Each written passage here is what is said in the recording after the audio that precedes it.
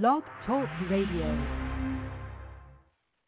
Hey guys, this is Brett Claywell, and you're listening to Brandon's Buzz. This is Linda Dano. I'm on Brandon's Buzz, and I have to tell you, what a fun hour I just had.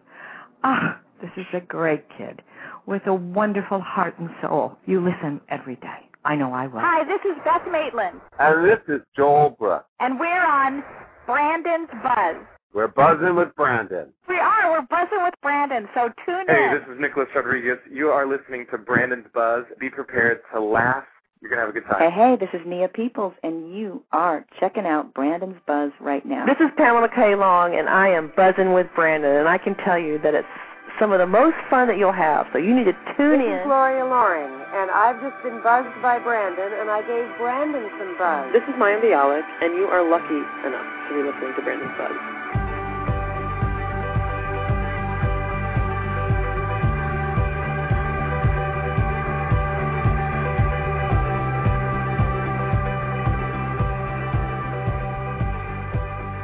Hey guys, welcome back to Brandon's Buzz. I am Brandon. It's Tuesday, December 22nd, 2009, 10 p.m. back east, 7 p.m. out in the west, 9 p.m. here in Texas, and I'm thrilled to be back with you here on Brandon's Buzz. I have a great guy on the phone, and we're going to dive right in because there's a lot to talk about, and I can't wait to get into all of it. You know, they say that necessity breeds invention, and so it has come to pass with my guest tonight, who has brilliantly filled a need in the popular culture with Gays of Our Lives, the spectacular weekly column on AfterElton.com, which serves as a roundup of the latest homosexual happenings on not only this country's favorite soap operas, but the world's.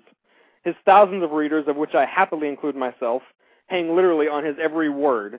And if you're not familiar with his column, you damn well ought to be, as it is the must-read online outpost for some of the most interesting interviews, previews, and commentary on the latest and greatest gay sud stuff to be found all around the planet. He is astute, he is amazing, and I can't wait to introduce you to Anthony D. Langford. Oh, my God. Am I supposed to live up to all that? You should have no problem. I've spoken with you in the past, and I know how great you are. So. Oh, well, thank you. How the hell are you, sir? Oh, I'm good. So let's get the boring stuff out of the way first. Let's get the 60-second bio on Anthony. Where were you born? Where were you raised? Where did you go to school? I was born in Peoria, Illinois, which is I guess is a mid-sized small town of 100,000 people. I lived there for, the first 29 years of my life. Moved to Massachusetts, went to college there. Then I moved to D.C. and went to college here. That's pretty much it, yeah. I don't have an exciting story to tell you. Sorry. Don't let me get too personal, but tell me as much as you're comfortable with about kind of growing up and coming to the understanding that you were different in whatever way from your peers. Wow. Well, it's really strange because I knew growing up that I was different in a lot of ways from everybody pretty much in my family, the people around me, because I was really interested in like reading and books and writing and all that kind of stuff ever since I was a little kid. I mean, ever since I was old enough to pick up a pencil, I've always wanted to write. I've always been really into journalism, and I knew that pretty much growing up as far as being gay, you always hear people say, oh, I knew it when I was 9. Yeah, I knew when I was 9. So, and, it's weird. And because I was really into books and read and stuff, I knew what it was, and I knew what was going on, even at 9 years old. So it sounds strange when people say that, but it's absolutely true. Didn't go through confusion or any of that stuff. Wow, lucky you. I've always been very comfortable with myself and who I am and stuff, and I didn't go through that whole thing like, oh, my God, I'm gay. I don't know what I'm going to do. I'm so torn about it. No, it is what it is, So that's even at 9, you were able to put a label on it, even at 9?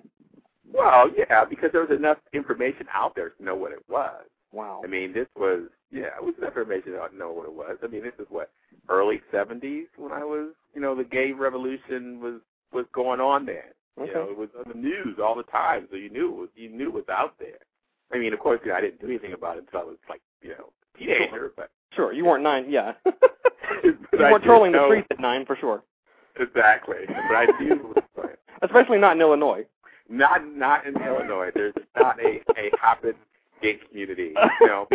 Although we do in the town I grew up in, we did have a couple of more gay bars than actually you would think. So okay. There were a few, yeah. And were you a soap fan growing up?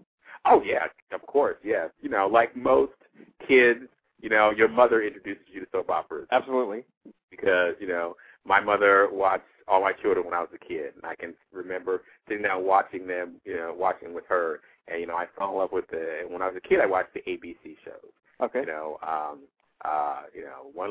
My Children, One Life to Live, General Hospital, you know, Ryan's Hope. Yeah. Loving, and all those shows, though. And Edge of Night, yeah, was on then, too. So that's what I grew up watching. I didn't watch any other state channels until I was probably, I guess it would have to be the 80s. Okay. That's when I started watching As the World Turns, which, gotcha. You know, ultimately became my favorite show. You must be doubly devastated over last week's news that they're taking As the World Turns off the air next year. Well, I'm upset about it. I remember when I saw it online that morning, you know, literally screaming. It's like, damn, I can't believe they finally did it. As I posted in my column last week when I wrote about this, I said that it was upsetting. You know, I've watched the show for 30 years, so, and even though my interests have waned over the years, it's because, you know, the show is not what it used to be. Absolutely. You lived through some of the glory years of that show. Oh yeah, the 80s when Doug Martin was writing the show. Sure. That was the show's golden age, and the 90s was good too when Hogan was writing. So yeah, it really is. It's a tough thing. Unfortunately, it really hasn't hit me yet, and that's because, and this is just a failing of my own personality, is that I will deal with something when it happens, and I'm not going to say I can't do anything about it now. And September is a long way away. When September, the last air date comes, then I'll think, oh, my God, then I'll be devastated. But right now I'm just going to, you know, enjoy it and watch it and not really worry about it and, like, get all this. Because I know that so many people are just getting so devastated. Well, you know, the show is still on. So enjoy it while it's here, you know, and you can mourn it when it's gone. I guess that's just the way I am, you know. So it seems like you've got the dream job. You know, talk to me about how you arrived at After Elton and, you know, gained as your assignment the ability to watch soaps every day and write about them. It seems like the dream job. It is. You know something? It's amazing because I was just talking to my editor today about this. You know, they do pay me, but I do it mostly because I really love doing it. Sure. And it's really strange. You know, when I was growing up and I went to college for journalism and all that kind of stuff, I never imagined that somebody would pay me money to actually do something that I really enjoy doing, especially writing about soap operas. I never thought that would happen ever, especially since I didn't live in New York where the magazines are published. Sure, yeah. So therefore I wouldn't be able to go there and work there. You know, I've always, you know, I live in my small town. I live in Washington, D.C., so I never thought I had an opportunity, but the job came just like really a sort of surprise. You know, I was just a poster on the board, posting about As the World Turns, you know, what was going on in that show at the time, just like all the other posters were. Because, you know, that was when, you know, Luke and Noah were really big, and people, you know, everybody was fascinated with them because, you know, they were the first gay couple on television, and so, you know, they were even with all the flaws in the story, you know, people were riveted about everything that they were doing. And, like, you know, I was a poster on the board, and, you know, obviously just because of, I guess, the way I wrote or whatever, it was obvious that I knew a lot about the show, knew a lot about soaps and all that kind of stuff. And so the editor just contacted me one day and said that we had a lot of people requesting that we do a soap opera column. And I think I'm wondering if you'd be interested. And I was like, wow, yeah, sure, of course I'd be interested. And so he asked me if I would write a sample column of what I would perceive the column to be like. And so that's what I did. I wrote a sample column, and he liked it and said, you know, let's try this out, see how it goes. And at that time, there was all of one gay storyline on soaps. During daytime, yeah. But the conception of the column was always to do a worldwide type of thing. Gotcha. From the very start, we were going to cover soaps from all over the world. Okay. Because there's more being done, you know, in other countries than there is here. They also wanted to cover more foreign soaps as well, too, and that was the function of the column. Okay. You know, plus, I also cover nighttime shows that have gay characters as well. So, you know, I try to handle it all. It's a lot of material. It really is a lot of material, and believe me, I never run out of stuff to write about because there's always something. So walk me through your typical workday. I mean, what at any given time of day, what are you doing? Are you watching television? Are you writing? I mean, walk me through a typical day. Well, I pretty much have myself on a schedule. Okay, so I write the spoilers for the column usually on Mondays. I know this sounds really boring, but this is what I do. Mondays is when I write the spoilers. Tuesdays is when I write the news, and then Wednesdays the column is edited. Thursday the column is handed in.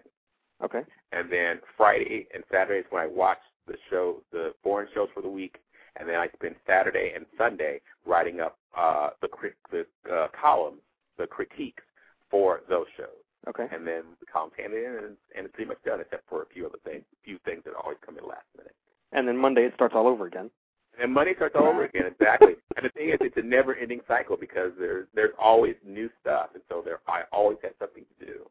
And the thing is, it's not just the job itself; it's also the things the job have brought me. I've got to interview a lot of really nice people. Absolutely. All the actors that I've spoken to, and the producers and the writers that I've talked to. I met you because of the column, which is a plus.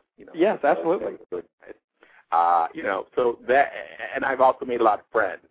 People who read the column and really like the column, who correspond with me and all that kind of stuff. That's also been really good too. So the column has actually brought me a lot of really good things.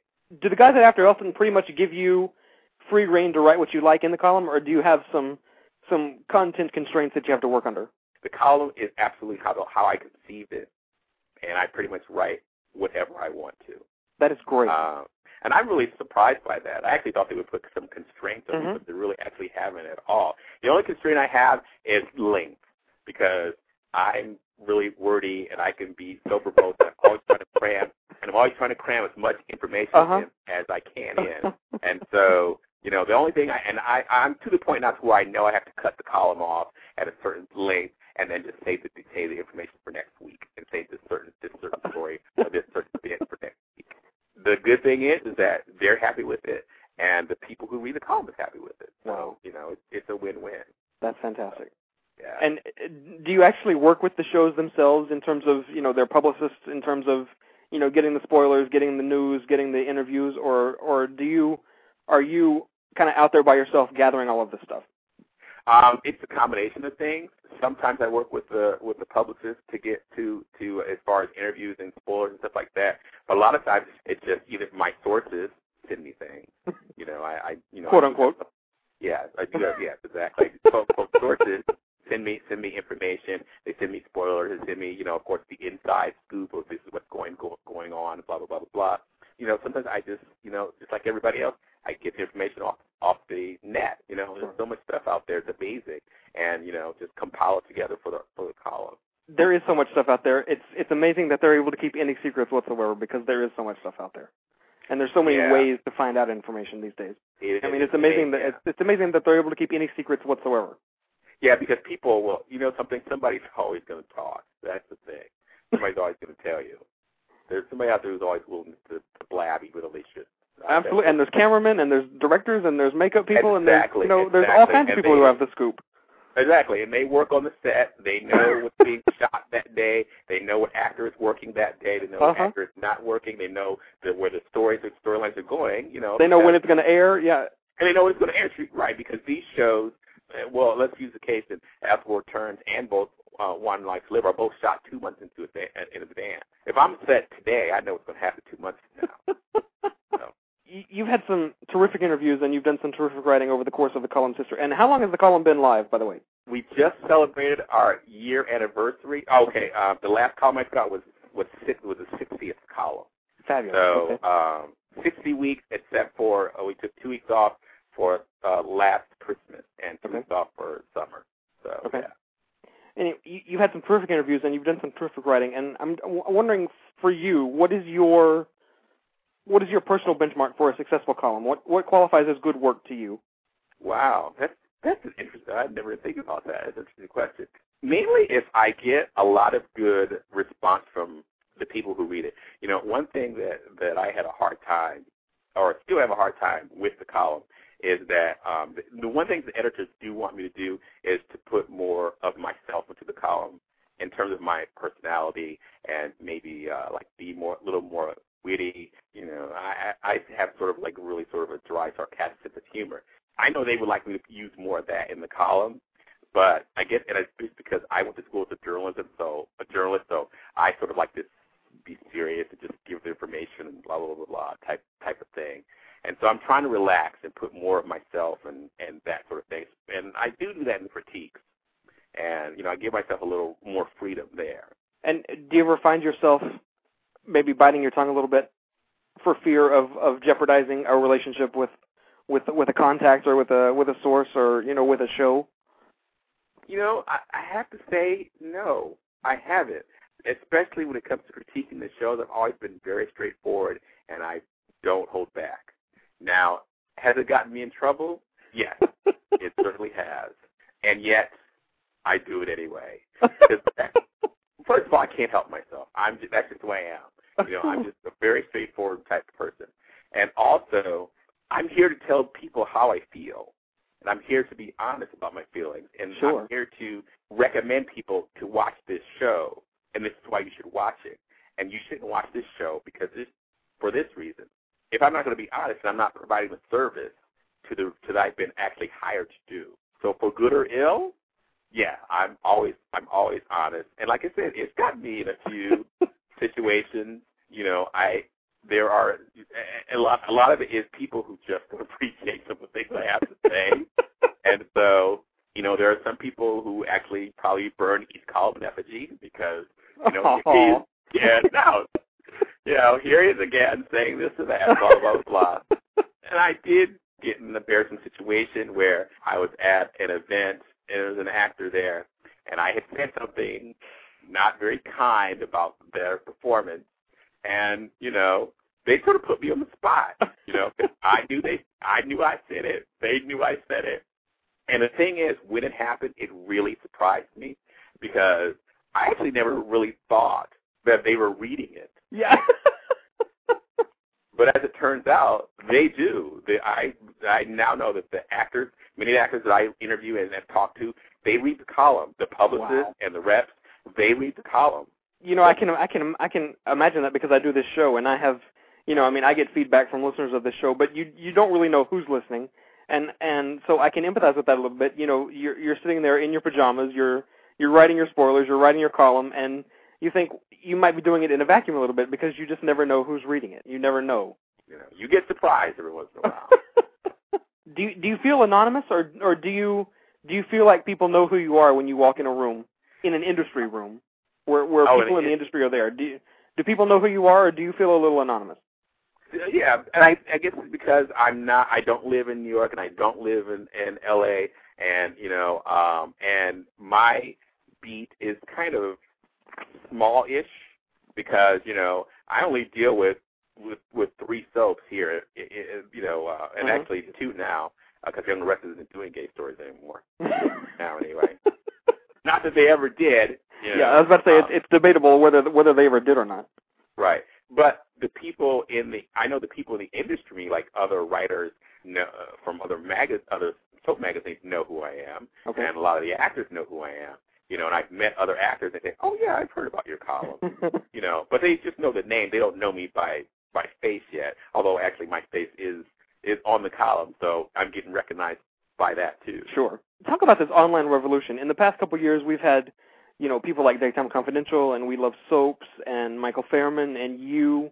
I mean, you guys are very much the new soap journalism, and it must be a huge honor to feel like you're part of this huge revolution in the journalism of the industry that you cover.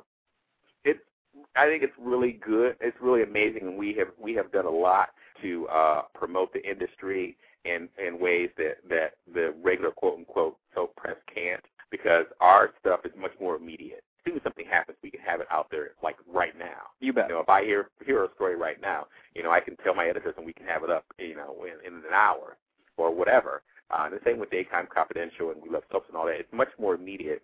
How many people have you heard from that never watched soaps or never cared about soaps before reading your column, and based on reading your column, decided to check out some of these shows?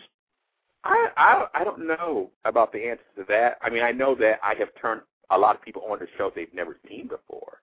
but they never watched it before, never had any interest before.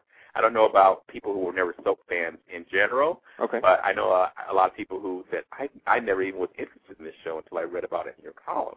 I hear that all the time. You know, you helped me find new shows, or you helped me keep up with this show that I had lost track of, or, geez, I didn't know this show was doing this. Let me start watching it now. Things like that. That's the kind of stuff I hear all the time. That makes me feel good because, you know, part of my thing is I do want to promote the industry, and I do want people to watch. And if I can do that, that's great. So give me some general thoughts on the big gay year that was 2009. I mean, could you have ever in your lifetime fathomed that you'd live to see something like the explosion of gay-related storylines that rained down all across the soap landscape this year? No, I couldn't have imagined it. It was, it's been an amazing year, but in some ways it's been a very kind of disappointing year too. One of the questions that I asked in the column this past week was the best and worst of the year poll question. And one of the questions that I asked was, in the year 2009, has the depiction of gays in soap been better, for worse, or is it the same? And a lot of people said better. And the thing is, it's better, but only in one respect. In other ways, it's either the same or it's worse. We have improved, but the thing is, we could be doing better. It could have been a much better year than it actually was.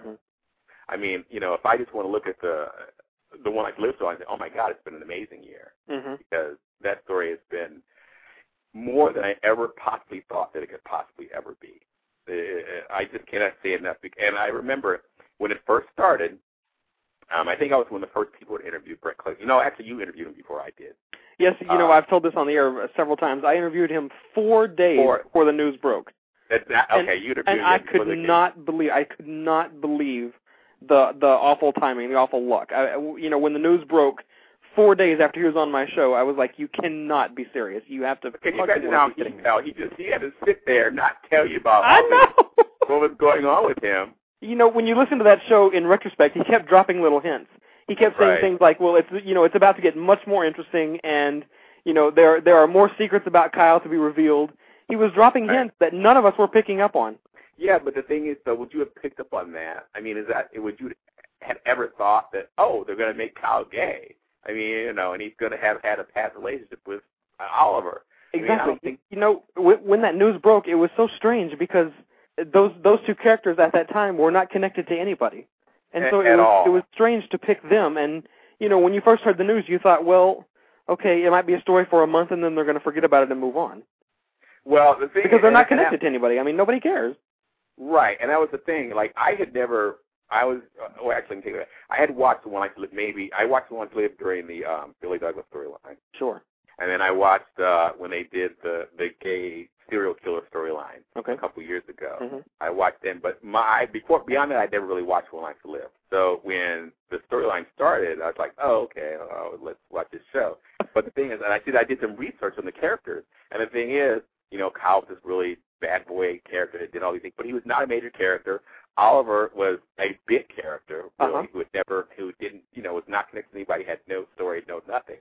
And so I was like, oh, how's this going to work, you know? And not only that, Kyle and Oliver really have had no scenes together, barely at all.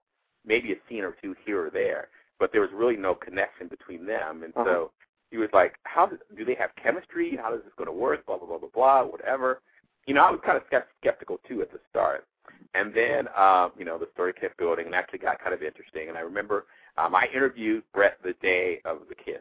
And by that time, people were really interested in it. And, you know, it was starting to get a lot of press and all that kind of stuff. But even then, I could not have imagined what it was going to turn out to be. What it would evolve into.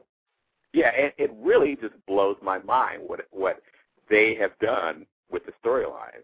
Even since, like I said, since I talked to him. I mean, because I didn't think that it was going to last either. I was like, you have these two minor recurring characters. Where can this story go?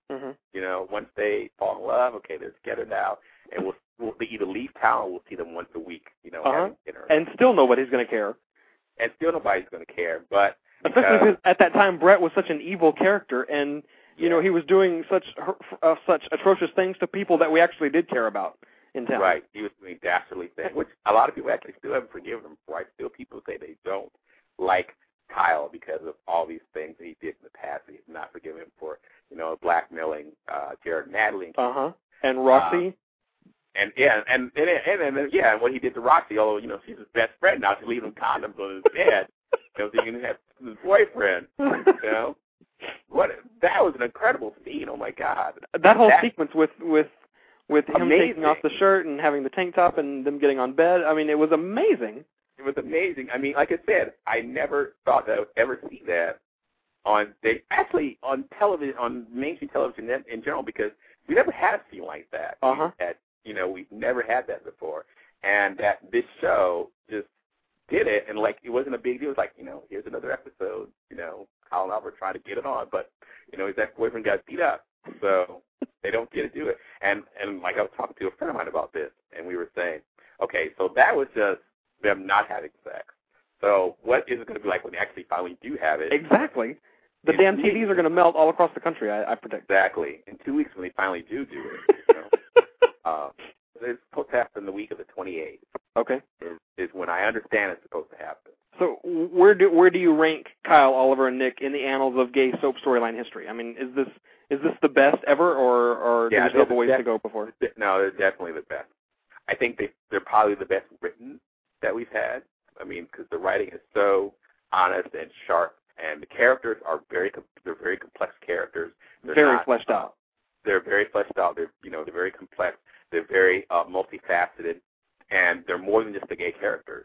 They're not isolated into their little own gay ghetto. Say, for instance, like on After World Turn, Luke and Noah, most of their scenes are with each other. Luke will have scenes with his family about whatever, Holden and Lily are fighting about this week. He'll have scenes with his family. But other than that, they don't really have any communication with anybody else in Oakdale. I mean, they're not involved in any other storylines, but they're on when they actually have a storyline, that is. Look at, Noah has been on the show for, 3 years now, and has no relationships with anybody else in the show other than his boyfriend. So he's not even friends with anybody. He doesn't even have any friends. There was sort of a friendship with Casey and all that kind of stuff, but that was just because he was Luke's friend, and that was it. But their show's so isolated. They're so isolated on the show, but they're not isolated at all. They have jobs, and we see them now. We see them working. We see them communicating with other characters. We see them in other storylines besides their own storyline. They're not just the gay characters. They're just characters, which is what they should be. It's so smart that one of them's a cop and one of them's a doctor, because everybody in town goes through the police station and the hospital at some point. Everybody. Exactly. Yes. And and the thing is, the show is very good about using them in those roles too, because when a cop needs to show up, we'll see Oliver showing up to help out to investigate this crime or whatever, or somebody getting arrested. He's the one that shows up to take the guy in or something like that. So they're very good about, like I said, using them in these roles. They're making them very multifaceted, very diverse, very plugged into the mainstream of Landview type of characters, which is which is the way our lives are. We're just not all about being gay 24/7. You and I had the first two soap-related interviews with Nick Rodriguez, who is proving to be a nifty little fly in the Kish ointment. Yes. Is there any doubt at all that guy's going to be a major star? I like him a lot. I like him so much. I like him on this show. I'm getting nervous about this storyline. I'm so afraid of where they're going to go with it. And I've got my fingers crossed that eventually he'll come out okay in the end. But I'm worried because I know how this show operates. You know how soaps operate in general. I know how soaps operate in general, right? Exactly. But I hope the way they play the story is like this. This is how they hope they play the story. Well, first let me answer your question. Yes, I think he is really going to go someplace, because he came on this show and he was just supposed to be like a 4-day character, and he's managed to turn it into an ongoing role.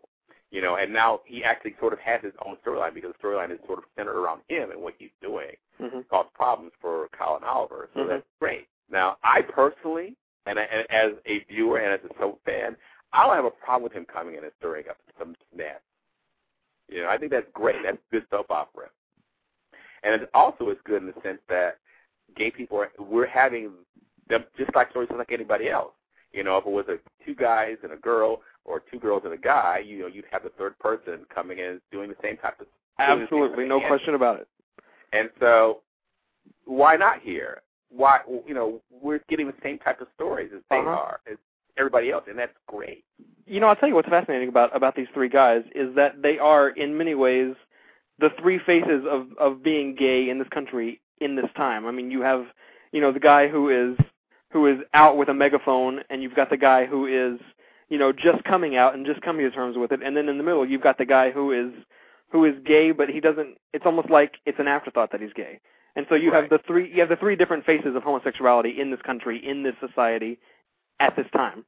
And the other two guys, I mean, Brett and Scott, they make a simply dynamite pair. I think Brett is a sensational actor. I just love him. He's amazing. He does so much with. He doesn't even have to say anything in most. You bet. I think back to when they found out that Nick had been bad, and they went to the hospital. And actually, Brett, I don't think Kyle had any dialogue in the scene at all, but you couldn't take your eyes off of him because he was just commanding attention by just standing there. He was steaming mad, and you could tell he just wanted to go kill somebody. Exactly. His body language and his facial expressions it said so much. I mean, he was just stealing the scene and not even saying anything. I tell you, my favorite Brett scene is back in September when Oliver was getting his medal for the whole crooked mayor thing. When they saved the baby and they saved Star, and Bo gave Cole and John and Oliver all medals for bravery or whatever it was, and Kyle and Roxy were at the diner watching it on TV, and he had this look on his face. He didn't say a word, but he had this look on his face. I mean, you could see awe, you could see pride, you could see complete devastation, you could see complete happiness. I mean, it was. Yeah, there were about 15 different emotions playing across his face in one scene without a syllable of dialogue. And it was such a throwaway scene too, but it was like an amazing scene. Yes, exactly. Wow. I know what you're talking about. But it's hard for me to pick my favorite scene of his because there's so many that I just love. The scene at the wedding where he decides he doesn't want to marry Nick. And he walks up to Oliver and tells him, standing here, blah blah blah. I'm marrying the wrong man. All I want to do is share my love with you. And he started crying, and I started crying because. So I did. That was an amazing scene. When I watch it again, it's still every time. And the scene at the diner where Nick proposes to him, and my God, yes, that is amazing. He's got a big old goofy grin on his face. He's just beaming. He's so happy. Oh, I love that scene. That is a great scene. And the thing is, and I was just talking about the scene to a friend of mine the other day, and what we were saying, and the thing about that scene is that it covers such a range of emotions. Because, first of all, the scene between Nick and Kyle, where he proposes, was so sweet and so romantic and so funny. And, you're not supposed to say, well, this is not who we want to see to be together. But in that moment, it's like, oh, my God, they're just so great. You just get swept up in the romance of it that you forget that you romance. Exactly. Although I have my own feelings about how he handled the Nick and Kyle relationship, but let me finish this stuff. And then Oliver comes in, and all of a sudden the entire scene shifts. All of a sudden you have all this angst and sadness and heartbreak. So there's so much going on in that one scene. It was such an amazing moment, and that's one of my favorites. I love that scene, and that was when I thought Nick and Kyle, or Brett and Nick, had such chemistry in that scene. I thought they always had chemistry, but that me too was a really good scene for them together. So I'm almost positive that Brett is very happy to have the part that he has. He said on my show a couple of times that he's never been happier as an actor than he is right now. Yeah, and, when you watch him, it's clear. He seems so energized by the material and so happy and so comfortable in his skin that he just seems completely thrilled to have this job and to be there. I totally buy that when I watch him on screen. Oh, yeah. Well, let's watch them today. You could the scenes that he had with Oliver. You could tell that they were, they were really not really. They were very sort of light, teasing, we're flirting, sort of chemistry type scenes, and they were just. You could tell the act. He was really enjoying it. He was really getting into it. Exactly. He makes hay with whatever they give him, no matter how little, no matter how slight the scene is. He just goes in there and makes fireworks with it. Exactly. I'm looking. I said earlier, I'm nervous about this storyline. I'm nervous about where they're going with it. But the interviews that Nicholas has given about the storyline, they sound like it could be interesting. I'm all for Nick going in there and causing a little trouble, but I don't want to watch Nick turn into some pathetic, Exactly. That's my point. Psychotic loser either. So. Exactly. I don't mind it. Like I said. He actually just gave an interview with Soap Opera Digest. I don't know if you read it or not. he talked about the story, and he said he agreed that the stuff that Nick is going to be doing coming up, he thought was completely out of character. And he said he told the writers, my character would not do this. But he said that the way they're playing it is that Nick is not doing this because he just got to have this man. He's so in love with him. He's doing it because it's a result of his gay bashing. And, it's a result of the fear and the desperation that comes from the attack and not from, he must have this man. So it's more like he's just so afraid because of what's happened to him that he's clinging to Kyle, and doing all these things to keep him rather than your usual, I'm so in love with him, I have to have this man, blah, blah, blah, blah. And he said that's how the show is playing it. And you know what? I buy that. That's credible. I buy that because this is a man. We're talking about a man who has centered his entire career or his entire life around being gay. I mean, it's his personality, it's his job, it's his activism, it's his love life. I mean, it's all about being gay. And so when something horrendous happens to you because you have centered your entire life around being gay, I would imagine that it throws off your entire psyche for a while. I mean, I totally buy that. Yeah, I buy it too, and I'm glad that that's the direction the show is going on because at first I was like, oh no, I was really worried, but it looks like they're gonna take that direction, and he's supposed to have some therapy scenes with Marty. They're really going to get into him going to therapy, which is so smart because considering what she lived through 16 years ago, I mean, it's so brilliant the way they're weaving her into this storyline. Yes, and I really liked her involvement with the story last week, and I really liked her scenes with Nick in the hospital last week too. So I'm definitely and they need to use her. I mean, they really need to use her. Absolutely. We're talking about this year's Emmy winner for Best Actress. And they've given her nothing to do. Yes. Nothing to do. The only thing she every once in a while she'll talk about, oh, John, how's your taste going? Or whatever, this or that. Now, like I said, I just started watching the show. When I started watching the show, they were already connected. And I want to know whose idea it was to pair them because they are not they're an awful pairing. I like Marty, and I like John. I know a lot of people don't like John McBain. I like John McBain. I'm a fan of John McBain. But they are like sleeping pills together. They do. When Marty was recast a couple years ago, that's when Marty and John first got together, and so when they switched actresses and picked up the storyline, they were already together as characters. So I see, but they're But anyway, I'm really glad that she is involved in this show. I'm glad to see her getting some really good material, and so I'm looking forward to the therapy scenes that she's going to have with Nick because. I guess that is really going to be the meat of the story, where we see that this is where his scheming and his desperation to hold on to Kyle is really coming from as a result of the attack. And plus, obviously, the gay basher, the gay bashers, they're I mean, from what I understand, they're recurring, so it's not like we're going to see them again. Yeah. So obviously, they're going to play a role in the story down the line as well. I didn't talk to Nick about it, but I know he was asked about this. Is the fact that the show never really spent enough time developing he and Kyle's relationship. Yeah. And to be fair, they threw it together on the fly because, as you said, he was only hired for a 4-day stint. And then, based on that, they decided they liked him so much that they wanted to keep him, but they had already written so far ahead that they had to kind of, backtrack a little bit and kind of write it on the fly. And that's exactly what happened because we saw them go out on a date. And then the next day, they met at the gym. And then we didn't see Kyle for like 2.5 weeks because that was during the hostage thing when Star got kidnapped and all that kind of stuff. So the show was all about that. So we didn't see them for like 2.5 weeks. And then when we saw Kyle and Nick again, they're boyfriends. I was like, what happened?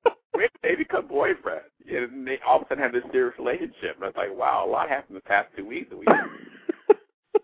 And I wish we had seen that, or I wish that the show had developed their relationship more because I think that there would have been more interest and more rooting value for Nick as a character, and I think it also would have been more of an actual triangle, which I think would have benefited the show as well. although they did a great job with what they did. Considering the constraints they had to work under, I think they did an amazing job, and the actors did a terrific job of kind of creating a believability amongst themselves.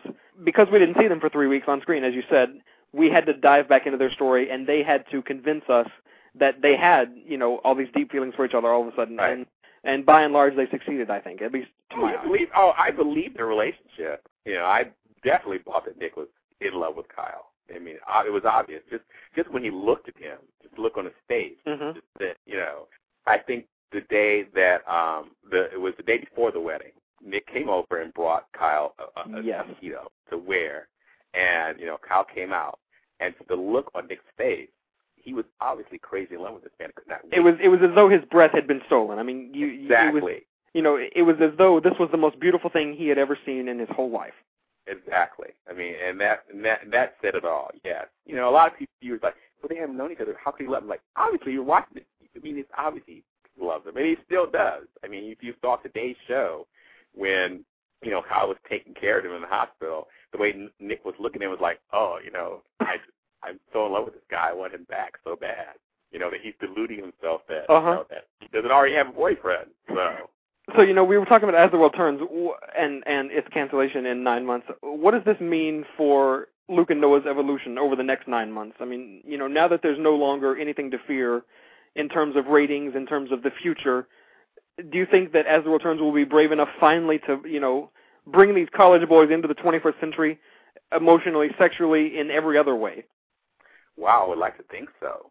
Particularly when their direct competition continually proves that they are absolutely committed to telling a true, real, genuine love story that, just so happens to feature men exclusively. Right, and the thing is, though, it's not just that they're doing it, but they're showing that it can be done, and there's nothing to be afraid of.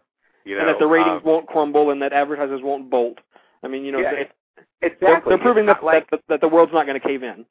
Exactly. I mean, One Life to Live had the romantic scene between Kyle and Oliver last week, and you didn't hear about, oh my God, people are boycotting, Disney. They're not going to go see Mickey Mouse and all that kind of stuff because they showed these two men kissing. You didn't hear anything about it. You didn't hear anything about it at all. The only thing you heard was from the soap press who said, oh my God, that was a really great scene. That was really good that they went there. I mean, but beyond that, you didn't hear about protesting. You didn't hear about people complaining. You didn't hear any of that kind of stuff. And having talked to, both talked to Brad and I talked to Nick and I interviewed Ron very recently. They've all said the same thing. They said, they have been really surprised with the fact there hasn't been a lot of flack from not just from the network. ABC Ron says ABC has let him do pretty much what he wants to do. Wow. They haven't stepped in and said, no, you can't do this. He's been able to tell the story the way he wants to tell it, and it's obvious he tells the story he wants to tell, and you just watch on the screen. The thing is, they're proving that you can do it and still go on. So I don't understand and the show's been canceled. All right, if the ratings go down, so what? You're still off the air in 9 months. Okay, so just do it, and just do it because the fans deserve it, for one thing. I mean, they have really abused their fans and just taken advantage of them and used them and given them nothing. And taken for granted the fact that the fans are going to stay with them no matter what they do. Well, the thing is, though, the fans have stayed with them no matter what they do, and in a sense, to me, that's kind of frustrating. My thing is just turn it off. I mean, why are you watching this every day and then railing about the fact that they're awful so badly?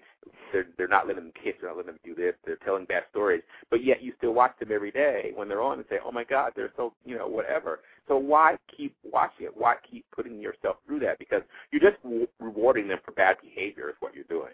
When you should just shut up. And and I'll be personally honest. I've said this many times.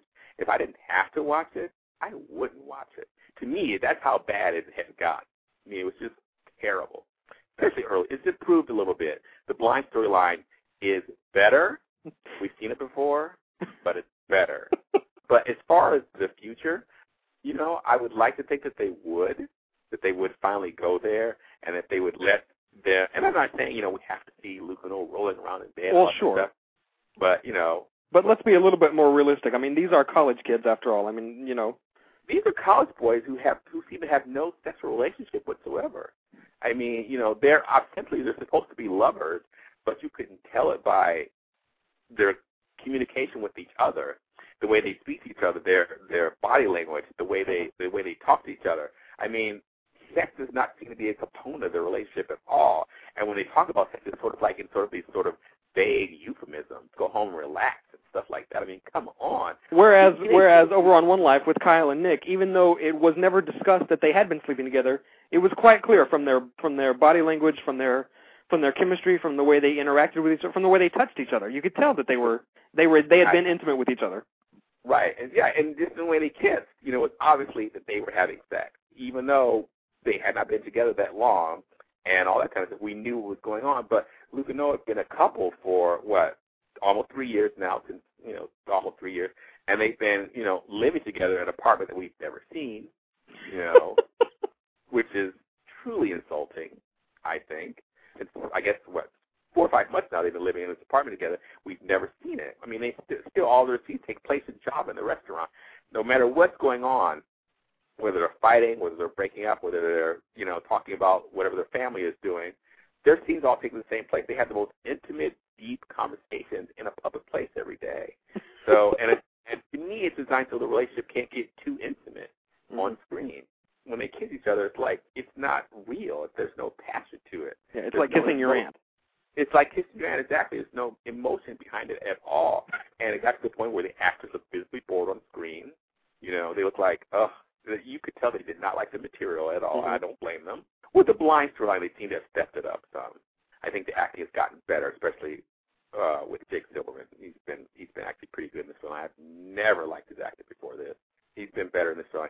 But, I think it took their toll on the actors because obviously they were not interested in what the show was giving them. But like I said before, they have 9 months. Why not just go for it? Why not let them be real young men who are in love with each other and let us know that they're in love with each other? There's nothing wrong with it. Wouldn't it be hilarious if they did go for it and the ratings actually went up? Yeah. Well, the thing is, it will at least get some attention. It will at least bring some of those last few viewers who quit watching back. I don't know what the show has planned for them for the next 9 months. Next month in January, they're bringing on yet another interloper to their relationship.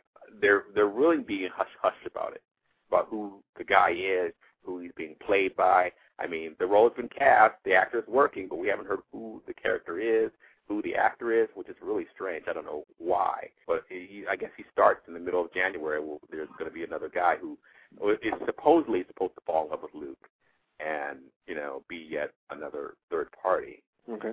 But we've had third parties before, and we all know how that turns out.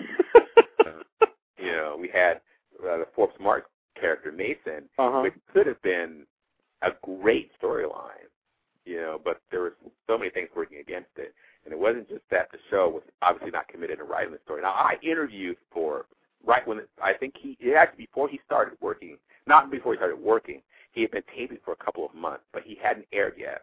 And I interviewed him. And by that time, the story had already gone south. Okay.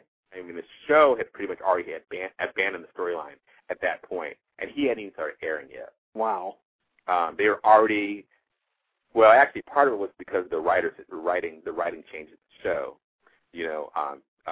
Gene Passanante was head writer, but then David Kreisman came in, and he's head writing the show. They're doing it together, whatever. But because of that had part of it. But also the fact that, they were scared. They were scared about the gay sexuality being shown on screen. That's why you had, like, Mason would stand across the room and tell Noah he was attracted to him. Like, yes, exactly. You were literally standing, stuff like that. Or he would put his arm around Noah's shoulder, and Noah would act like the guy tried to, I don't want to be vulgar, but, tried to touch him or whatever, Or, when he kissed him on the forehead. The character was like, oh, my God, he really hit on him, and he just kissed him on the forehead. That was the thing that got Mason fired from the show, fired from his job, and eventually got him kicked off the show because he was being sexually inappropriate for kissing Noah on the forehead. It's ridiculous. I mean, come on. And so, like I said, we've been here before, and so it's going to be another guy that they bring on who sort of kind of flirts with Luke, and he's all offended and disgusted by the fact that some guy's coming on to him, and it's just going to be, more nonsense. Or they're actually going to have a legitimate guy come in and be attracted to Luke, and Luke actually be attracted to him. I mean, because, come on, he is a teenage boy in his first relationship. It is not unbelievable that he would actually meet somebody else and be attracted to him. Sure. And think, oh, is there more to this than just this guy, my boyfriend? I mean, come on. I mean, let's be realistic about that. And it's just frustrating. They treat him like such sexual, prudes is what they actually do. Like eunuchs, literally. Yeah. So, and they're not just with other. They're like that with each other either, as well, because they have no sexual dynamic with each other as well. It's just so weird, And the thing is, because the actors do have chemistry, and at one time we did see that chemistry, but we don't see it anymore. Mm-hmm. You talk about the chemistry between Van and Jake, the chemistry or the lack thereof, depending on your vantage point. Juxtapose that with somebody like Brett, who has amazing chemistry with Scott and amazing chemistry with Nicholas. I mean, it's really a great triangle they've created over there. I don't want to get salacious about this, but are you amazed at the places that Brett, as a straight man, has allowed himself to go on screen? I watch him sometimes, and I'm just flabbergasted by it. It is pretty amazing, actually. It is pretty amazing, especially, his two co-stars are both gay, so it's not unusual for them to be in a bed with a man and kiss a man and be that intimate and do that sort of thing. I mean, that's who they are. But, yeah, I'm amazed, and maybe that's why I'm so impressed by him as an actor, because he is straight, and yet he is so into this role, and he's so believable, and you believe that, he loves Oliver and, wants to be with him. That the scene last week where they almost had sex, he was so very seductive and so very commanding and he was aggressive but gentle.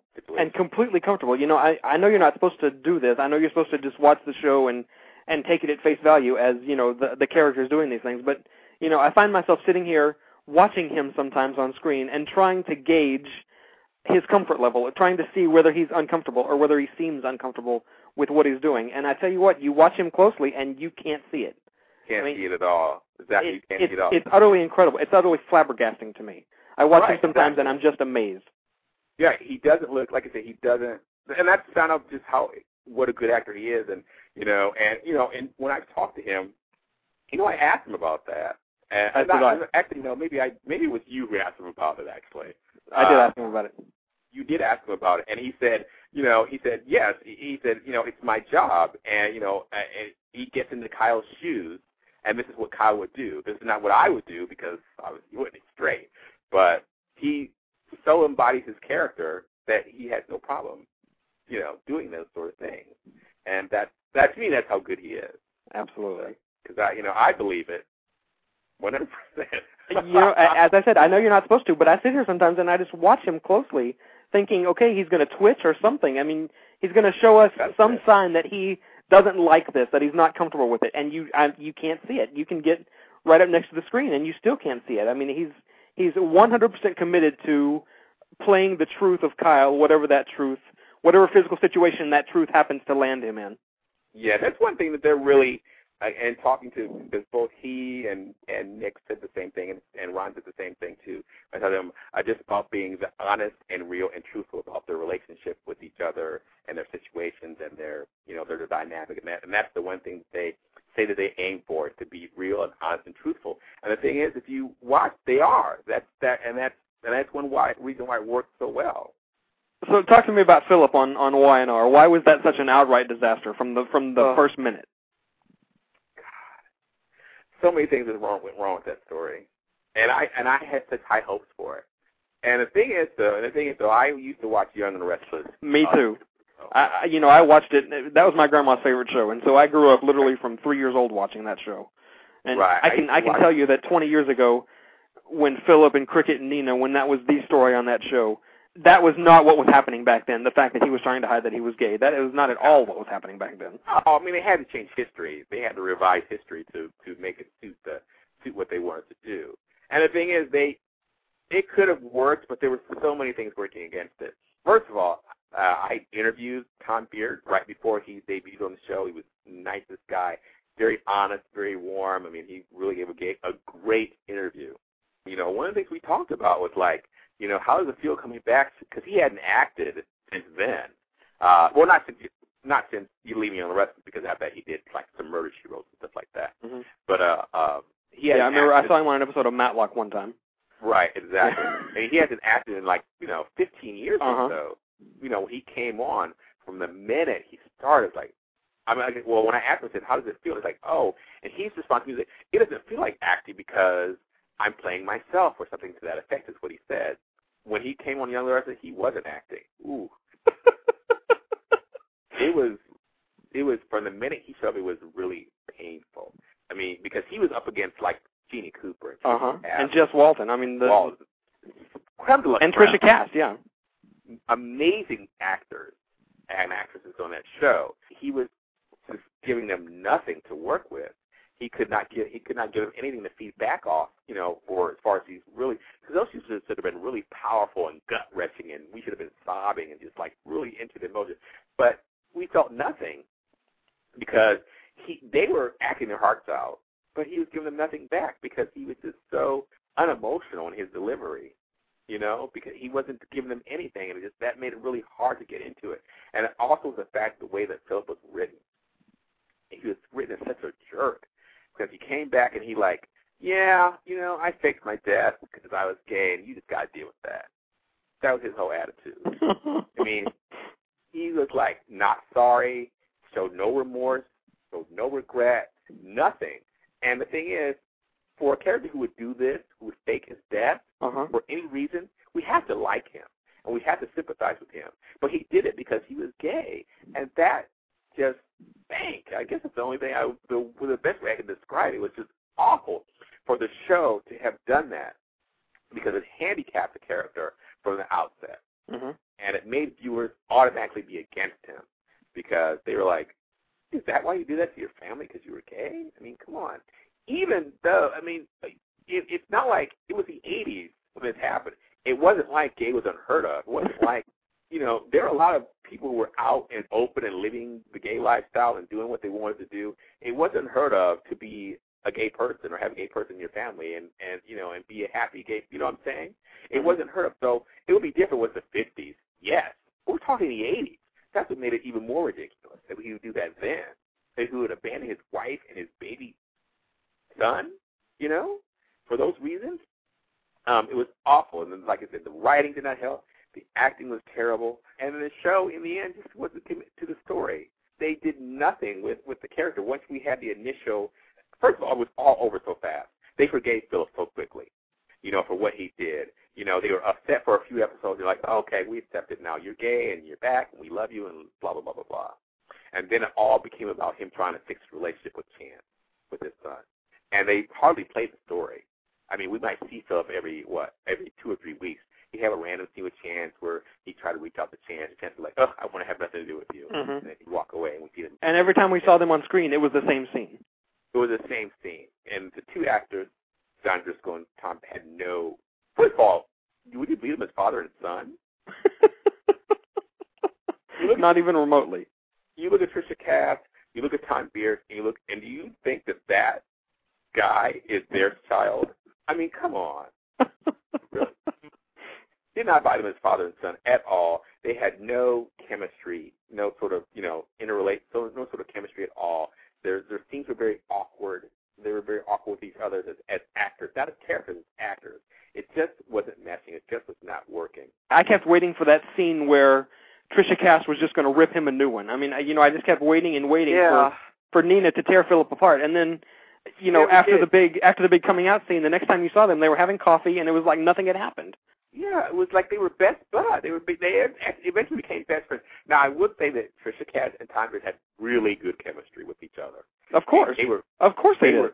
They were terrific in their scenes together, and you bought them as friends. You bought them as people who had all this history, and they were really good friends. But they should have had to work to get to that. There should have been a lot of drama, a lot of anger, a lot of tension, a lot of stuff to actually get to that point. And that never happened. We missed all that stuff. It was amazing. And that could have been a lot of really good, meaty drama. She never got angry with him. She never ripped him a new one. She got angry with him towards the end when he said he was leaving town. But that was just because he was leaving town. I mean, that didn't have anything to do with his sexuality at all. I mean, I kept waiting for the scene where she was going to say, you know, how could you do this to me, and just slap the shit out of him. I mean, that's what I was waiting for as a 25-year fan of that show. Oh, yeah, the whole gay issue, she was like, oh, I don't really have a problem with that. Really? You don't? I mean, come on. It was like, you can't be serious. Yeah, he hid this from you. He left you for this reason, but you don't have a problem with it. I mean, you know, they did not play the emotions of this storyline at all. They did not play the emotions at all. They didn't play any of the beats. They didn't play any of that stuff. And, you know, back in the day, she loved him so much. I mean, she was all about loving him. Well, look at all she did to get him. Exactly.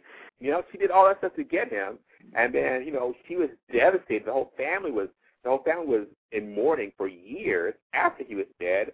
Even after he was dead, they were still fighting over Philip. And, you know, coming as it did, hot on the heels of that asinine Adam Rafe fling, if you want to call it that. Wow. Now, see, that was a storyline with potential. That could have been really hot. Uh-huh. It was a really good, meaty, juicy storyline that could have really gone somewhere. But they chickened out and did nothing with it.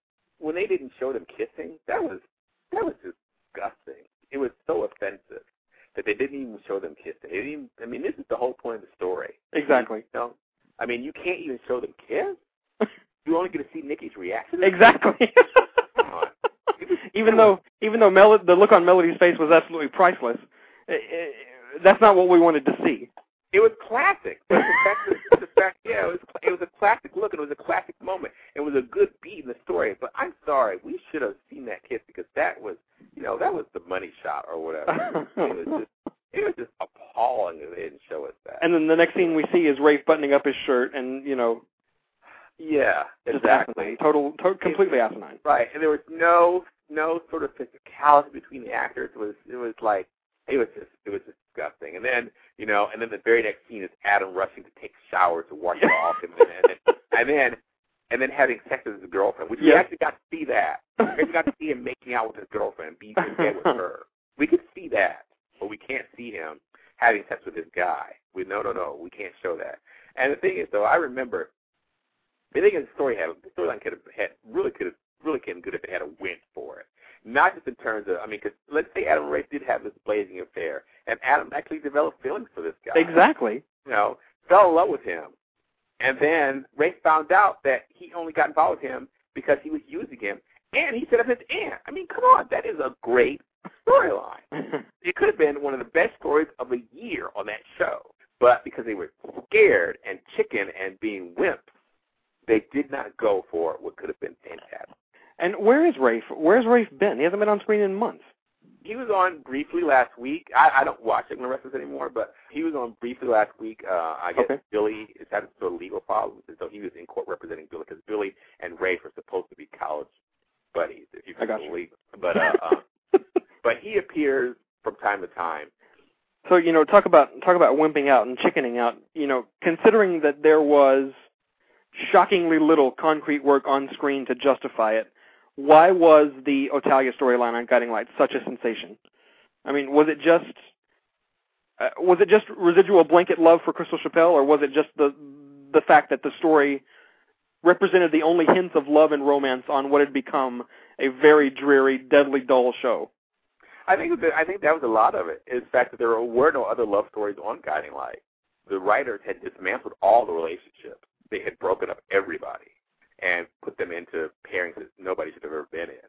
I mean, so it was really the only actual romance on the show. And, you know, soap is supposed to be about romance. It's exactly part of soap.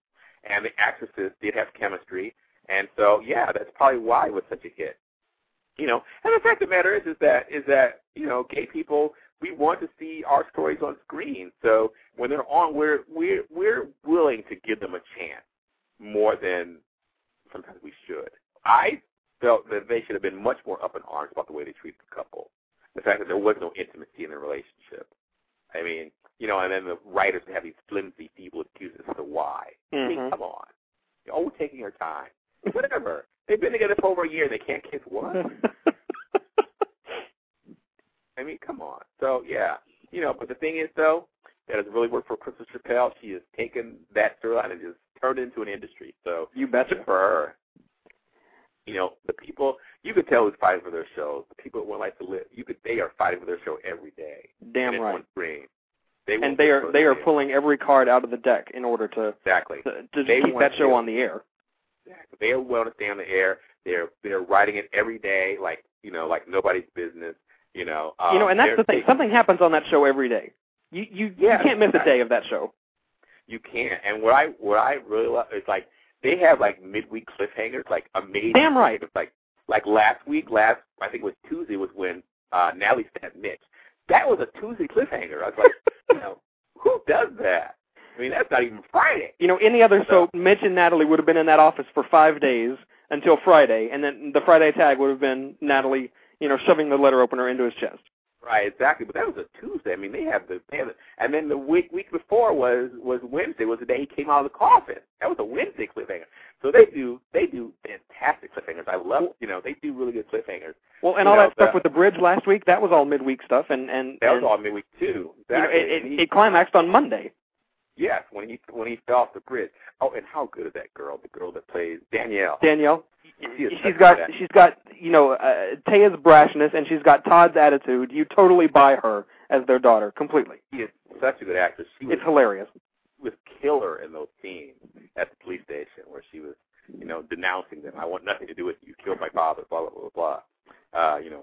She's a really good actress, and I love her and Matthew together. Oh, I think it's such a little sweet cup. I just like them together a lot. So I usually don't go for the teen storylines, but I think going to they have really good teams. So And what's hilarious is you started watching this show for the gay storylines, and now you're hooked on everything. I did. I started watching the gay show, and I love the whole show. I watch every day. There's a couple of storylines, a couple of characters I could do without who just it's like, please go away. Exactly, but on balance, it's as strong a show as any on television. I think not just on daytime, but on television. Yes, exactly. It's one of the best shows on TV. Period. Writing, acting. You bet. It's just amazing. You bet. This explosion of gay storylines that we've been talking about, and I've asked this question to several of my past guests, and I keep failing to get the answer I'm looking for, so I want to pose it to you. Okay. All these gay storylines, is it the networks finally realizing that soaps no longer necessarily have to be a woman's game the way they were by necessity back in the day? I have to say, I think it's, well, first of all, I think most of the fans of these gay storylines are women more than men. So they're appealing to more women than men. Okay. I mean, if you, in my opinion anyway, I think predominantly, I mean, if you look over the history of like all these like queer as folk of those shows and just as been around a lot of the fans of Luke and Noah and all that kind of stuff, it's mostly women who are into these guys. Okay. So they like the gay stories. Yes, they do need to try to appeal more to gay audiences and get more gay people watching, but I think as a whole, soaps should try to should stay with their bread and butter and keep appealing to women. And that's one reason why Days of Our Lives is doing so well, because that is definitely a woman-centric show, and that's why it works. Always has been. Right, exactly. Yeah. And I think that, and I think they need to. They should try to diversify, but it should always remember that it's a woman's genre and try to appeal to them. That's my answer. I buy that. I completely buy that. But there's a part of me that thinks that, the networks are finally waking up and deciding to chase any audience that's available. And if it happens to be the gay folks, c'est la vie. Oh, yes, of course. They should try to reach anybody they can. I agree with that. If they can get more gay people watching, then more part. And I hope they are, because if they are, they're watching a really good storyline. As we talked about at the beginning, part of what separates your column from other similar columns that are out there is the fact that you also cover international soaps.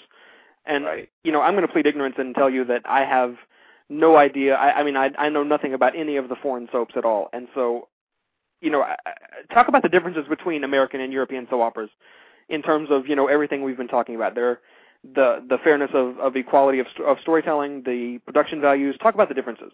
First of all, most production values are definitely higher. They obviously spend a lot more money on sets, and they do a lot more location shooting. It's obviously a lot more money is spent on the foreign soaps because the industry is a lot bigger. I mean, their soaps air in prime time. They're prime time television. They're not considered, the daytime stuff. So putting more money. Is it 5 days a week as it is here, or is it once a week? Yeah, it's 5 days a week. 5 days a week, just like it is here. But it's their ongoing fare. It's their regular fare. It's what most people are watching. Their soaps are like the top rated shows on the air. Wow. So yeah, it's a much bigger thing here. But how does that translate in terms of millions of viewers? I mean, how do they compare to what we have? We have 5 million people watching YNR. We have 3 million, give or take, watching One Life and the ABC shows. When you add up SoapNet and ABC together, how does that compare in terms of numbers overseas? Well, okay, I'll use a show like I know like EastEnders or Coronation Street. They can get up to maybe 7 to 8 million viewers a night. Okay. An episode. So I would say 3 or 4 times what watches our shows. Actually, Emmerdale is the lowest rated show in the UK. They get about 7 million viewers. And then the highest rated one is EastEnders or Coronation Street, depending on what week it is, and they can get up to 10 million. I gotcha. So and how long have these shows been on the air? I mean, compared to American shows which run 40 years. EastEnders is about to celebrate their 25th anniversary. Coronation Street has been on for 50 years. Wow. I don't know how long. Emmerdale has been on maybe for maybe about 15 years, something like that. Okay. So there's some of their shows have been on as long as ours have. But yeah, so it is very different. Like I said, theirs is much more. Like I said, they're much more entrenched in society. I mean, people know who the soap stars are there because they're like I said, they're on their TVs every single night, and everybody's watching them. So like but like your average person, they're not going to know who Brett Claywell is or whatever. But exactly. But they know who their stars are. I mean, their stars are like our Simon Baker and Patrick Dempsey and our primetime stars. Right, exactly, because they are they're on the newspaper. They're in the newspapers. When there's a big soap event not a soap event, but a big event on a soap. Let's say like on the TV show Emmerdale, one of their teenage characters is starting to realize that he's gay, which, as an aside, it's a really good storyline. If you have a chance to watch it, I would say you watch it, or actually you can just check out my column each week because I will have the clip there. Sorry, I shouldn't plug my column. It's really bad. But anyway, that's really tacky. But that's why you're here, though. Well, I guess that is why I'm here. But anyway, I guess I never really thought about it like that. If you have a chance to watch the show, it's a very, very, very good storyline. The actor they have in the role, Danny Miller, such a good actor, very good actor. But anyway, they just had he's just starting to realize that he's gay, and so the press for the story if that happened, it would just be in a soap magazine, it would be in Soap Opera Weekly, Soap Opera Digest, or whatever this or that. Gotcha. But here it was in the newspapers. It was in the entertainment section of the newspaper that this show was doing this storyline. They interviewed the actor on all the British talk shows about the upcoming storyline. Things like that. That's how much more prominent their soap operas and soap actors are compared to here.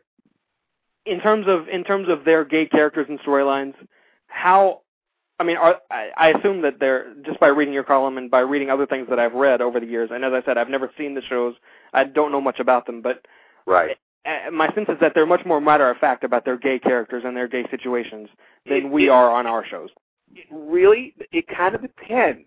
It really kind of depends. And then in a lot of ways, they're a lot more conservative than you would think they are. Now, it depends on where the show is. The German soaps, they go for broke. I mean, anything goes. The 2 German soaps there is Forbidden Love and All That Matters, and they both each have a very prominent gay couple. Okay. When it comes to sex and romance, they will, whatever, they'll do it right there. They won't do it right on screen, but the affection, them being in bed, them kissing, making love, that sort of thing. All That Matters had a very provocative shower scene between their gay couple recently that actually was further than any soap has ever done with 2 men. So that did actually get a lot of attention. But as a rule, when it comes to affection or romance like that, they don't hold back on that. That's very out there. Okay. But then again, you have the UK soaps, which tend to be more conservative. The thing about, for example, EastEnders has a love story between 2 men that's going on the show right now. But the thing is, you've seen them kiss maybe once or twice, and you've never seen them in bed with each other. Okay. And a lot of people are complaining about that. And it reminds me of After World Turned, because that's kind of what they did with their couple too. Okay. Same thing. But, so in some ways, no matter where you go, there you are. Right, exactly. But as a rule, yeah. But the thing is, though, they're still doing more gay storylines than we are. So, and they still usually have more gay characters than we do. But as and they've been doing them for a lot longer than we have. They've been doing not? it for a lot longer. Oh yeah, they've been doing it for a lot longer. At least 20 years. You go back 20 years, some of those shows where they had gay characters and gay storylines. So yeah, they've been doing it for a long time. Wow. Do you think that our shows have? I mean, I know that soap started in America, and then other countries adopted the form, and so we influenced them in that way. Have their shows influenced us in any way since then? In terms of our, I don't know, the current fad is these gay storylines, and I'm wondering if that has been influenced in any way by the fact that they've been doing it for a lot longer and had great success with it. I don't know. I do know that at least in the case of After World Turns, they did actually meet with some of the producers of some of the German soaps about their gay storylines, and they talked about what they were doing and what they were doing. They had a sort of meeting of the minds. As a rule, I don't know. I don't think I can see some German influences in the Colin Oliver storyline. Okay. I can definitely see that. So maybe that might be it. Maybe they're realizing that maybe it's time. Well, definitely, obviously, online, so they have realized it's time to stop pussyfooting around and just go there. And One Life is a show that I don't know what you know about the history, but One Life is a show that made its name in the late '60s and early '70s, putting forth a canvas that was very socially progressive. I mean, they did storylines on drugs. They did storylines on one of the major families at the beginning of the show was a very working class Polish family. I mean, it's right. It's they had some of the first African American characters on daytime. This is a show that's always kind of pushed the envelope in that way in terms of social and cultural diversity. Well, yeah, and I want to understand, and looking at the history show and just from watching it now, it is a very diverse show. I mean, it's by far the most diverse show on daytime. I mean, because they have not just sexual orientation, but also race, and religion, and all that kind of stuff. They have all different types of characters. Mm-hmm. On some shows, they're all white. There are no black people or Latino people, and as the world turns, there are no black people in Oakdale. They got rid of them all. They had some. They wrote them out. Going back to the European soaps for a minute, have you had any contact with the writers, the actors, the producers of those shows at all? I mean, how do you get your information about those shows? I do have sources, people who send me stuff and let me know what's going on the foreign soap. A lot of stuff I get right off the internet. The information is right there. What helps me is the sources help because a lot of stuff that comes out is in German or Dutch or whatever, and I don't speak any of those languages. I just, or Spanish, and so, they are native speakers of the language or whatever, so they send it to me in, in English, so that way I can use it. But that's how I mostly get, spoilers in the news and stuff like that. But yes, I've interviewed some of the actors on the shows. I've talked to some of the writers on the shows. So, so I have contacts like that. I do wish, if I did speak the language, I probably would actually have more access to information because I actually could read it myself. Okay. Or know where to find stuff easier. And because I would like to have more, although we actually have a lot of foreign coverage in the column, I would always like to have more. Okay. So I'm always for more information. But in terms of the video that you receive, it's all from YouTube. You don't get any clips or anything from any of the shows. Oh no! It's all from YouTube, and it's all from YouTube. And some of the stuff I get myself. But there's a lot of really good people out there who translate this stuff, so we Americans can actually see it. Because otherwise, we would miss out on a lot of shows. And I'm really grateful to those people because they spend a lot of time and effort translating or subtitling, the German to English, so we can be able to read and watch what's going on. Absolutely. With these foreign shows, do you find that in general, they are in the same predicament as American soaps? No, actually, no, not at all. Because they're still quite healthy. Yes, they're still quite healthy. They don't have the problems that we do. They're actually growing industry. they have ratings battles and stuff like that, but that's just with each other. I mean, they're the top shows in their respective countries, so they don't have to worry about going off the air. So no, they don't have and that's what's really strange. Ours are in fear of dying out, and theirs are just chugging along. In terms of demographics and the people who watch these shows, how do the foreign soaps compare to the American soaps? I mean, the American soaps are pretty notoriously one of the older audiences on television.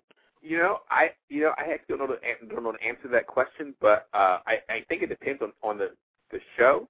Okay. Because I know that like EastEnders, I'm sorry, not EastEnders, but Emmerdale skews to an older audience, and then we have soap Hollyoaks that skew to a younger audience. Okay. I think the German soaps tend to be young because the German soaps, because they're more young and hip, and they're really most of the characters are in their mid to late 20s and early 30s. They don't have very many older characters at all. And the storylines tend to be more provocative. They have a lot of gay storylines. They have lesbian storylines. They have, they actually have a storyline about incest. I think their brothers and sisters sleeping together. So they tend to have a more younger audience. So Gays Are Our Lives is done until January, to the undying torment of all of your readers. And the thing is, it's hard for me, too, because I love writing the column. I really love it. And so, I'm always thinking about writing stories for the column. What do I want to put in the column? What do I want to cover in the column? When you get back, you're going to have a 40-page column because there's so much stuff that's going to happen in these 2 weeks that. Well, actually, no. My editors have already talked to me about that. So there's not going to be no 40-page column. So, no, they already talked, because the thing is, because with all the information that's going to come over the next 2 weeks, there would be a lot of stuff. But we've already discussed that. No, you cannot have a 40-page column. They already put limits. That this is what you can have. And so, what are you planning in your second full year of doing this column? Are there any additions that you'd like to add? Or are there things that you'd like to do differently? It's changed a lot, and it's really morphed into originally from what I thought it was going to be. I'm actually really happy with the way it is now. There are a few tweaks and changes I would like to make. I would like to do more interviews, and talk to and things like that. But the thing is, though, because my pool is kind of limited, because I can't just talk to any soap star, so I can't feature a soap star a week.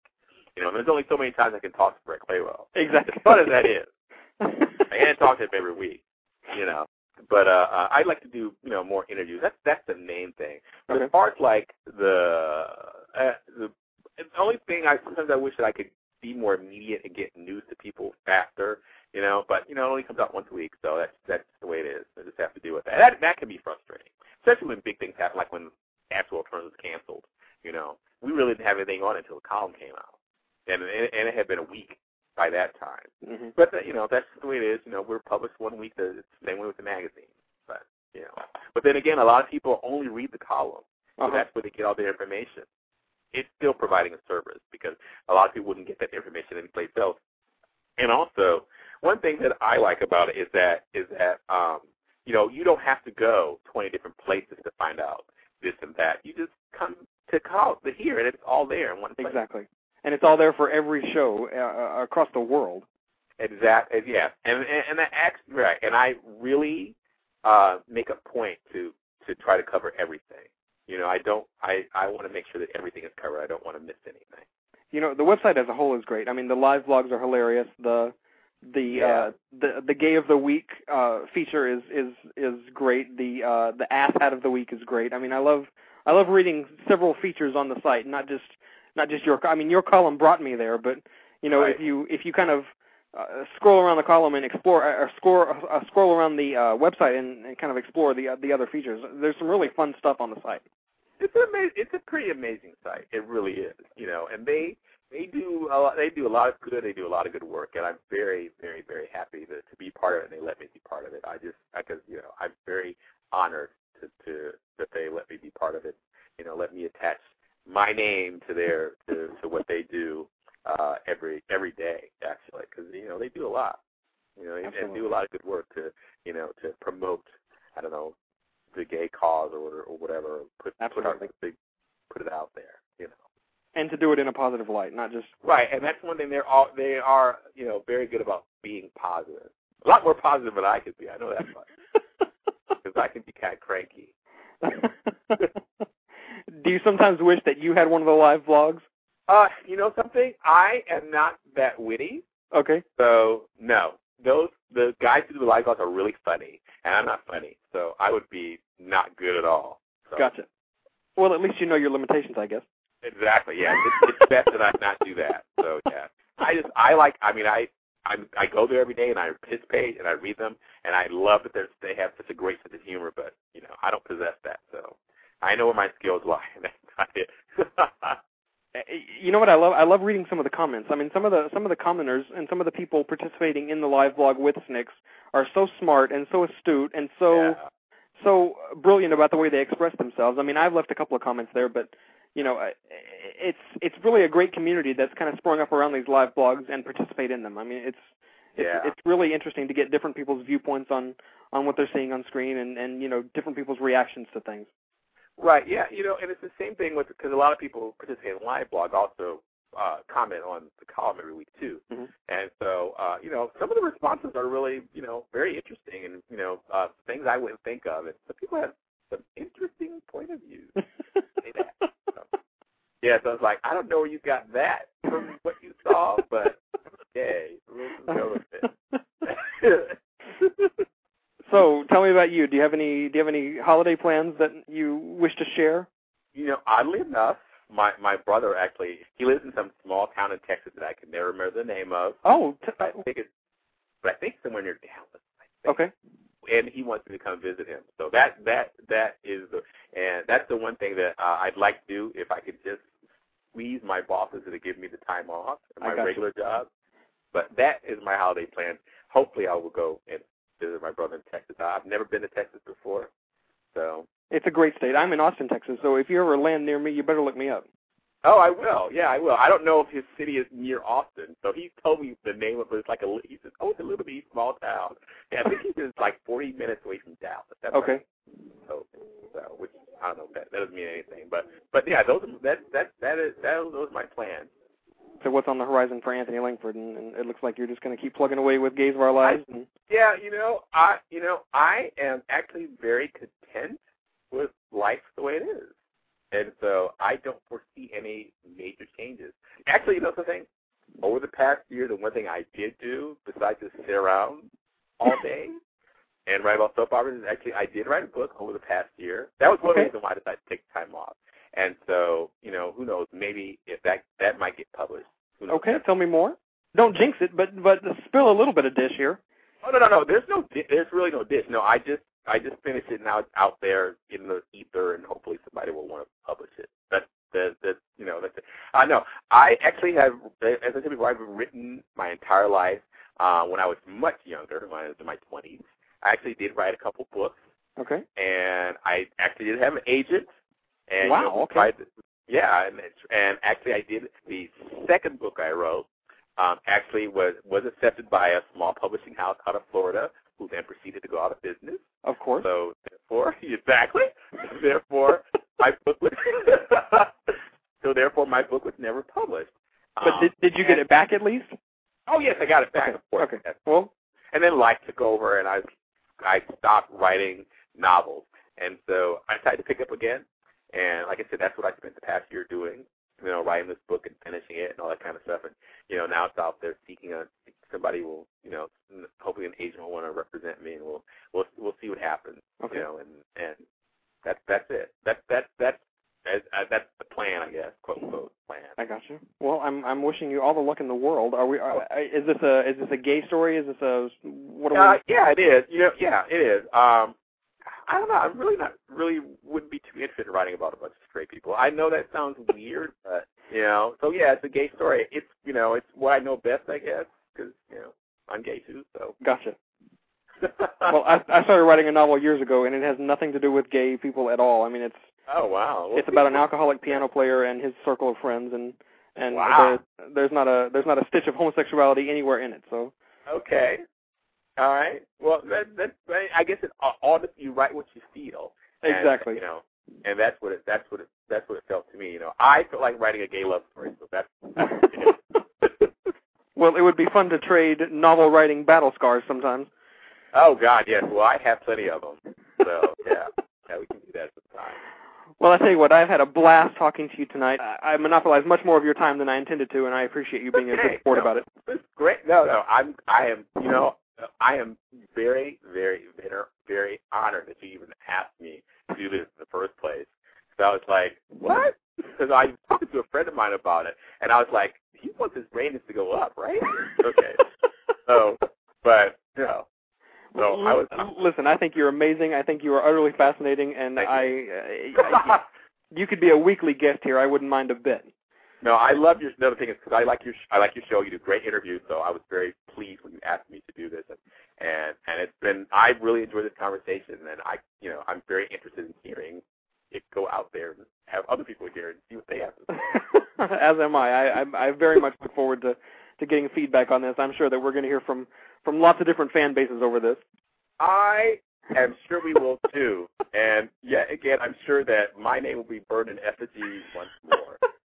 Well, I'm sure I'll be right there with you because when I had Michael Fairman, one of your peers, in here a couple months ago, and we both caught no end of hell from the Nuke fan base. So, I was on that podcast, if you remember correctly. Yes, you called in. Yes, absolutely. That's right.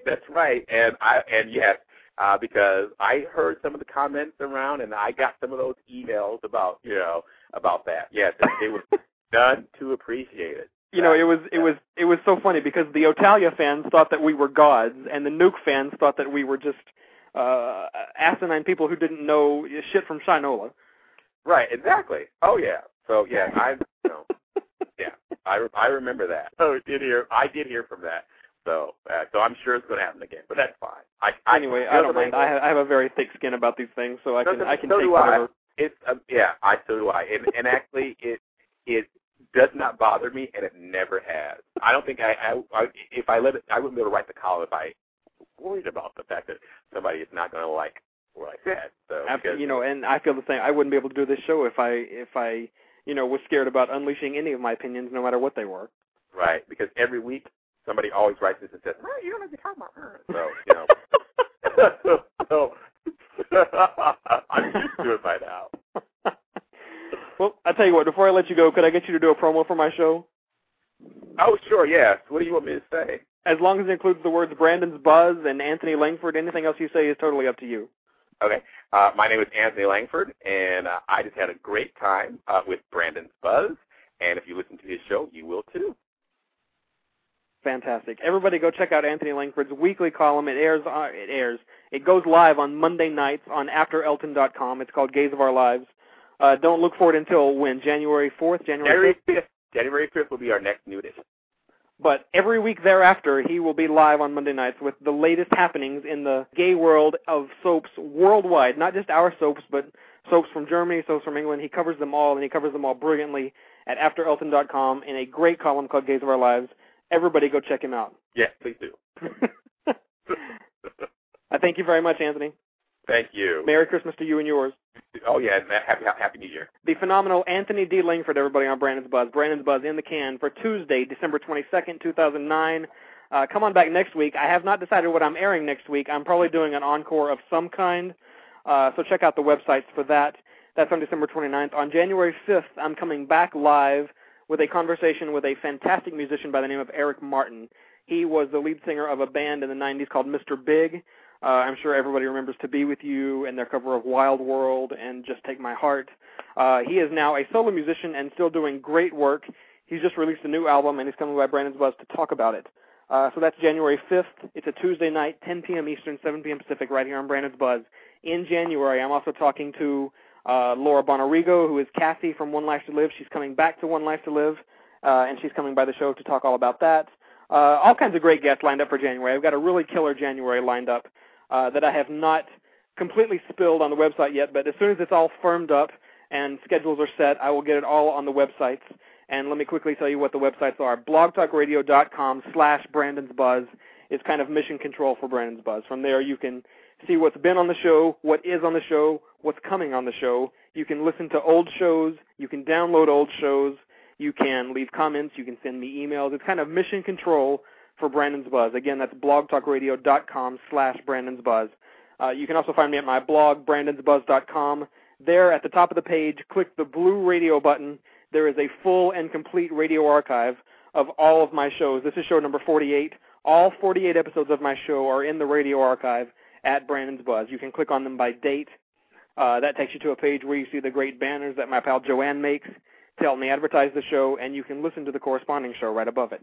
So that's at my blog, brandonsbuzz.com. I'm on iTunes. Just type in Brandon's Buzz in the iTunes Music Store search box. Scroll down to the podcast section. Click on my logo. From there, you can download individual old shows as podcasts for listening on the device of your choosing, or you can subscribe to the show and have new episodes automatically download to your library the minute they're uploaded to the store. So I'm iTunes, I'm on Facebook, I'm on Twitter. Google the words Brandon's Buzz, and something will pop up that points you in my direction. And I appreciate you guys coming in my direction. I appreciate you guys finding me and listening to me. And I hope you continue finding and listening to Brandon's Buzz. Hi, everybody out there. This is Eileen Kristen, and I have just been on Brandon's Buzz. This is a great show and a very sophisticated mind. So spread the word, Brandon's Buzz. This is Claire Massey from Tammy Show, and you're listening to Brandon's Buzz. Great guy, great show. Check it out. Hey, guys, this is Brett Claywell from One Life to Live, and you're listening to Brandon's Buzz. Hi, this is Lynn Herring on Brandon's Buzz. It's the great entertainment talk show on now. Brandon, I love you. Thanks for having me. So if you feel that you just can't take it, and your world isn't what it seems, don't forget that life can be what you make it. Better when you live on a street of dreams. Hey, this is Nia Peoples, and you're with Brandon's Buzz, the place to be. Hi, everybody. This is Nicholas Walker. Merci à vous tous. Écoutez Brandon Buzz sur Blog Talk Radio. Bonsoir et à très bientôt.